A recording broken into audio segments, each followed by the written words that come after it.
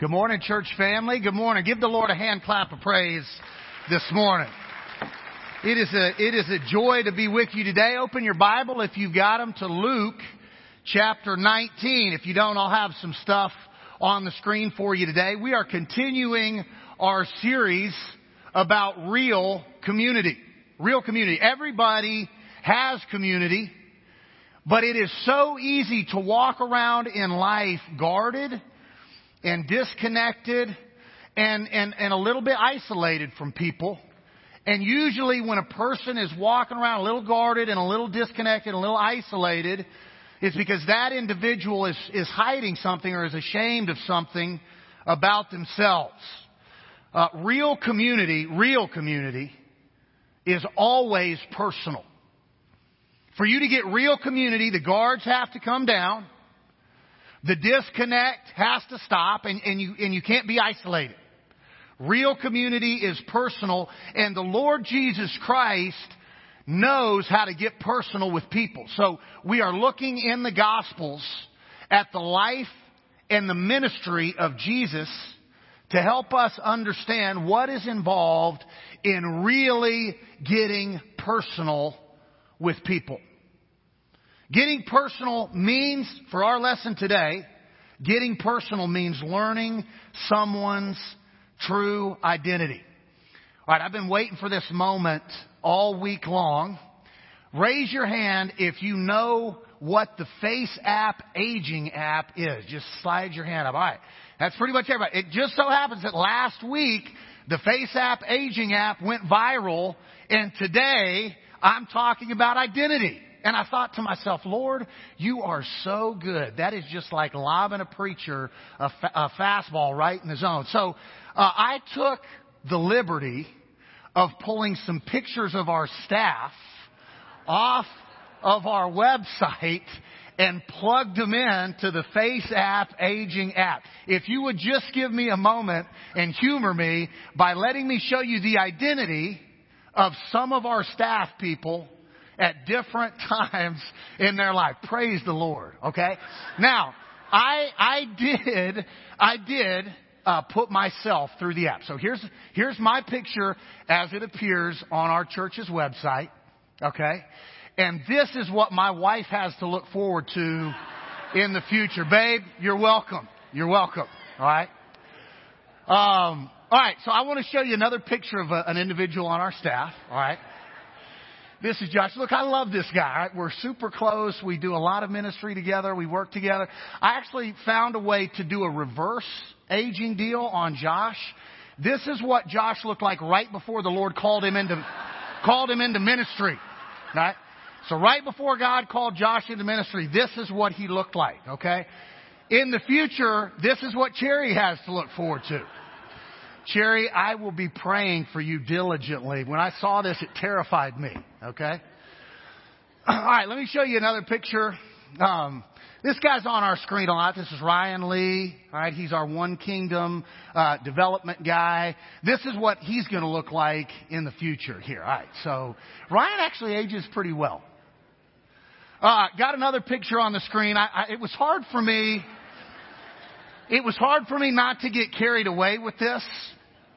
I just wanted to really get everybody involved. This is one of my mentors, one of my favorite guys on the planet. This is Mike Kellett, an elder. He's on staff here. This is what Mike looks like when he's old.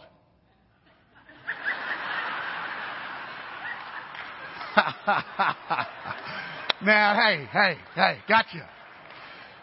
So that's old Mike, ladies and gentlemen. All right, so this is a lady who's on our staff. Let me show you one more picture. Just a few days ago, and this is how this individual looks Monday through Friday, has looked like this all of her working life at least. Let me show you a picture of Lori Easterly, ladies and gentlemen. That's Lori Easterly when worked through.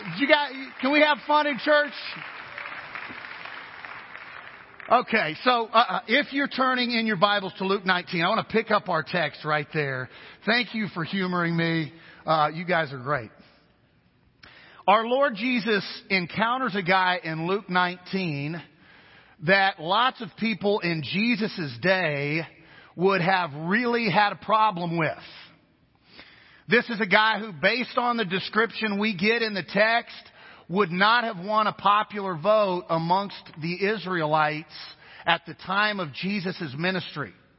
And so often in the ministry and life of our Lord Jesus Christ, He is seeking out the unpopular, the untouchable, the outcast, the negatively labeled, and the downtrodden, and He gets personal with those individuals. That's what God is calling us to as a church, and what God is calling you to in your personal life. In Luke chapter 19, I'm going to start in verse 1. Let's read God's Word together. Jesus entered Jericho and was passing through. A man was there by the name of Zacchaeus. He was a chief tax collector and was wealthy. He wanted to see who Jesus was, but because he was short, he could not see over the crowd. So he ran ahead, climbed a sycamore tree, and since Jesus was coming that way, when Jesus reached the spot, He looked up and said to him, Zacchaeus, come down immediately. I must stay at your house today. So he came down at once and welcomed him gladly. All the people saw this and began to mutter, he has gone to be the guest of a sinner. But Zacchaeus stood up and said to the Lord, look, Lord, here and now I give half of my possessions to the poor, and if I have cheated anybody out of anything, I will pay back 4 times the amount. Jesus said to him, today salvation has come to this house, because this man too is a son of Abraham. For the Son of Man came to seek and to save the lost. In the text, we get a few words that describe who Zacchaeus was. The first is that Zacchaeus is described as a chief or as a ruler. Now, amongst tax collectors, Zacchaeus' position would have actually been like a district manager. He was a ruler amongst the ruling class. And it was Zacchaeus' responsibility to make sure taxes were collected, that the political system of the day was funded, and that he was obedient to Rome as far as tax collection was concerned. At the time of Jesus' ministry, the chief tax collectors would have been seen as someone more aligned with Rome than with the nation of Israel. They would have been recognized as betrayers of their own people.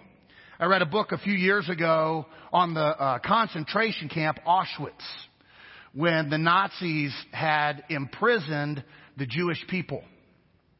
And the Nazis, in all their barbaric methods of ruling over Jews in the concentration camps, would establish a Jewish system of police called kapos to rule over and inflict punishment on their own people. It was Jews who were set up to be the police of other Jewish people.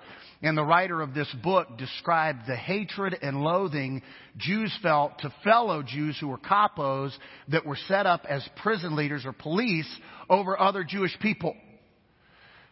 To betray one's own people would have been a chief sin amongst the Jews alive during the time of Christ.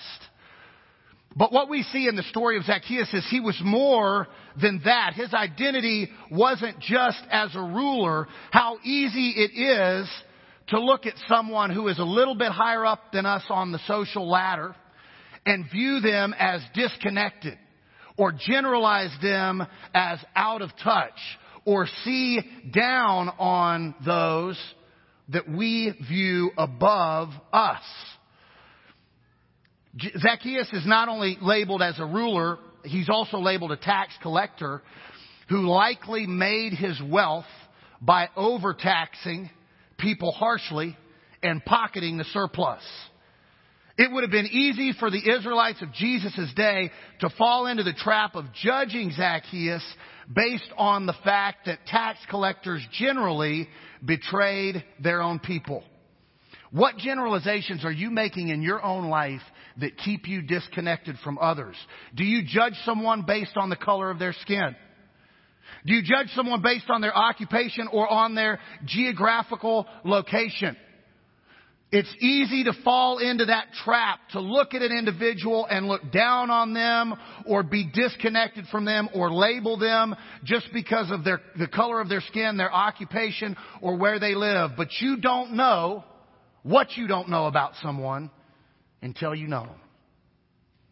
What a tragedy to miss out on the relationships that God is calling you to by putting a label on an individual. Zacchaeus also was wealthy. He was a wealthy entrepreneur. He was in leadership. He was politically connected as a tax collector. Likely, he built his wealth in part on the backs of impoverished individuals. What we learn from the story of Zacchaeus is that wealthy people, poor people, the ruling class, the class being ruled, those in government, those out of government, those working, those who are retired, those who are not working, every person all over the face of the earth needs the Lord Jesus Christ. There truly isn't something as financial security or positional security or family security. There truly is only security that comes from the Lord Jesus Christ. Zacchaeus was in need of that. How tragic to overlook the need for others to get connected to Jesus simply because we label them based on a generality. Zacchaeus is also called a sinner by the crowd. That's not spoken about until later in this text. But this is a point of unity for all people. Every person under the sound of my voice all across the globe. Josh Patrick said it perfectly. We are all sinners. Every person has a sin problem. The Bible teaches us that our righteousness is as filthy rags, that we have all sinned and fallen short of the glory of God, that no one of their own will, by their own power and strength, is righteous. How tragic the crowd doesn't recognize the similarity in their sinfulness and Zacchaeus' sinfulness. How tragic for those of us in church to not recognize the same thing between ourselves and members of our community.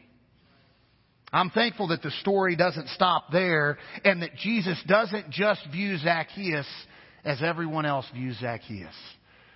Jesus can see past the labels into the person. You see, the truth about Zacchaeus is he really was a man desperate to know who Jesus was. Verse 3, Zacchaeus didn't just want to see Jesus. He wanted to see who Jesus was. He was desperate for Jesus. The desire to know Jesus, ladies and gentlemen, is the first step towards transformation. There is a big difference between just seeing Jesus and really knowing who Jesus is. Zacchaeus, out of desperation, wanted to see and know Jesus so badly that he doesn't hesitate. He literally runs to see Jesus. We talk about the life we live in modern culture as the rat race. Everybody feels like they're on a treadmill running for something. What are you running for? Zacchaeus was running so that he could get to know Jesus Christ. This is one of the most beautiful illustrations in Scripture about the biblical principle of seeking and finding. If you're taking notes, I'd like for you to write a few verses down so you can reflect on these later this week. In Luke chapter 11 and verse 9, the writer of Luke's gospel records Jesus as saying, I tell you, ask and it will be given to you. Seek and you will find. Knock and the door will be open to you. If you are seeking after something in life, chances are you're going to find it. If you are headed down the path of destruction and darkness and sin, and you're looking fulfillment in the cheap, artificial things of this world, you're going to find everything that life affords people who are looking for that stuff, which ultimately is death and destruction. But if you're looking for it, you're going to find it. On the contrary, if you are seeking after God, if you are desperate for God, if you are running towards God to really know Him, then you'll find Him. Psalm 34 says, I sought the Lord in verse 4, and He answered me, and He delivered me from all of my fears. You know Jeremiah 29:13. You will seek me, says the Lord through the prophet Jeremiah, and find me when you search for me with all your heart. If you are desperate for God, if you are running after God, if you are seeking God, you will find what you are looking for. Zacchaeus was so desperate to see God that he actually climbs up in a tree in verse 4. It's called a sycamore, a fig tree in the Scriptures. But he was willing to be humiliated if that's what the quest to really know God demanded of him. How desperate are you for God, really? And what does your desperation for God look like? Are you willing to be humiliated if that's what it takes for God to show up in your situation? Are you willing to embarrass yourself to pursue God with reckless abandon if that's what it takes to really seek God wholeheartedly? The degree to which you're willing to lose your life or your reputation or your identity or your dignity for the Lord Jesus is the degree to which you will find out who He really is. The reason the power of God hasn't manifested itself in some of our lives, the reason we haven't discovered who Jesus really is, the reason we haven't been set free from the captivity of our sinfulness is because we're not willing to get as desperate for God as we are to hide the sinfulness and brokenness in our own life.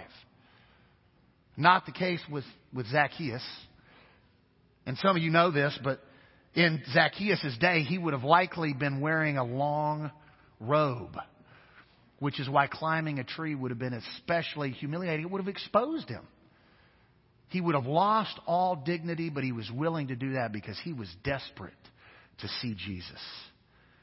Zacchaeus was also persistent. We read it from Luke 19. He couldn't see over the crowd.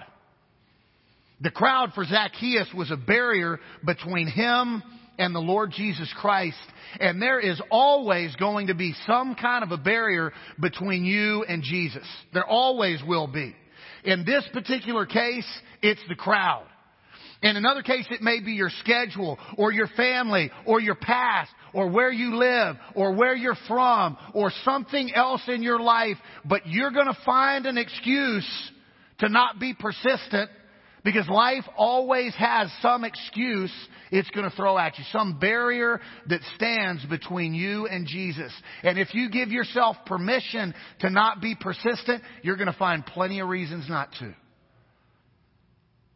Zacchaeus was persistent in the face of opposition. No obstacle that day was going to prevent him from seeing Jesus and finding out who Jesus really was. In your situation, then, keep fighting. Keep battling. Keep showing up. Keep believing. Keep praying. Keep standing if that's all you feel like you can do. Be persistent no matter the opposition. Keep going. Keep pressing forward. Get desperate and keep seeking. If you're seeking after God, the Bible teaches us that you will find what you are looking for. And Zacchaeus was also ready, man. This guy was desperate. He was persistent. And he was ready. When Jesus said to Zacchaeus that he was coming over to his house, in verse 6, Zacchaeus came down at once. There was no hesitation. And Zacchaeus welcomed Jesus gladly. Oh, the joy that comes in the moment that our desperation and our persistence aligns with the plan and power of God. Jesus, when he saw Zacchaeus in the tree, he knew that about him. He knew Zacchaeus was desperate. He knew he had battled against a crowd, and he knew he was ready for transformation, and Jesus identified Zacchaeus by name. There's not a lot of times Jesus calls people by name in the Scripture. But in this particular case, Jesus calls Zacchaeus by name to honor him and tell him that he was important. Jesus looks past the labels. He looks past the sin. He looks past the brokenness and all of the problems and mentions Zacchaeus' name. And in that moment, something powerful happens in Zacchaeus' life. Salvation Day for Zacchaeus is at hand. And Salvation Day for you and for me, just like for Zacchaeus in Luke's Gospel, is all about moving from lost to found. And everybody is lost who doesn't know the Lord Jesus Christ. Being lost is about being in the presence of Jesus. Think about this tragedy. And not surrendering to who Jesus is. You can be in the presence of Jesus, but you're not saved until the presence of Jesus is in you. If we look at the life of Zacchaeus, it proves that you can have everything. You can be a ruler, you can be wealthy, and you can have a great job. All the things that culture and society would say are needed for satisfaction. You can have everything in life and still truly have nothing. And Zacchaeus teaches us, his life and his story teach us that God will pursue and save anyone. God will pursue and save anyone. There is no situation that is too far gone. There is no valley that is too dark. There is no sin that is too big or life that's been too destroyed for our Savior, the Lord Jesus Christ, to not completely and totally transform that life. And for Zacchaeus, it happens in an instant. And he says, Lord, any wrongs I have done, I'll make up for, and then some. And Jesus says, today, salvation has come to this house. You see, Jesus is on a mission, ladies and gentlemen, to seek you out, to know your identity, and to radically transform it from the inside out. The love of God is so great that it cannot leave us the way we were when God found us. And there is someone in your life that is desperate for you to see their true identity. To see their desperation and to see how persistent they've been at trying to find relief for their brokenness and the pain that they feel because they're broken. And that individual needs you to call them by name. Not all the labels that have been placed on them, not all the things that describe the struggle that they've had, but to call them by their name and really get to know them. And when you do that, you encourage their change and point them to a Savior that can really transform their life. We're talking about the significance of real community in this series. And Jesus was truly the master of real community, of getting personal with people and changing their lives forever. That is the mission of our church. To love God, to love others, and to share Jesus. Because someone, somewhere, right now in your life is desperate for an encounter with the Lord Jesus Christ. I'm going to close with a prayer. And I'm going to give you the opportunity this morning to respond to God.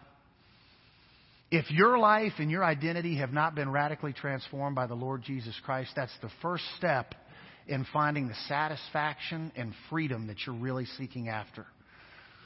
And secondly, you've got to step out of your comfort zone a little bit and get rid of some of the sinfulness in your life and some of the brokenness in your life by being transformed by the Spirit of God so that you can step into the lives of others and help them transform. Now, I want to challenge you, if there is something in your life that is holding you back from being an agent of change in the life of another, that you respond today, or bring any other need that you have before a loving God who is seeking after you. Let's bow.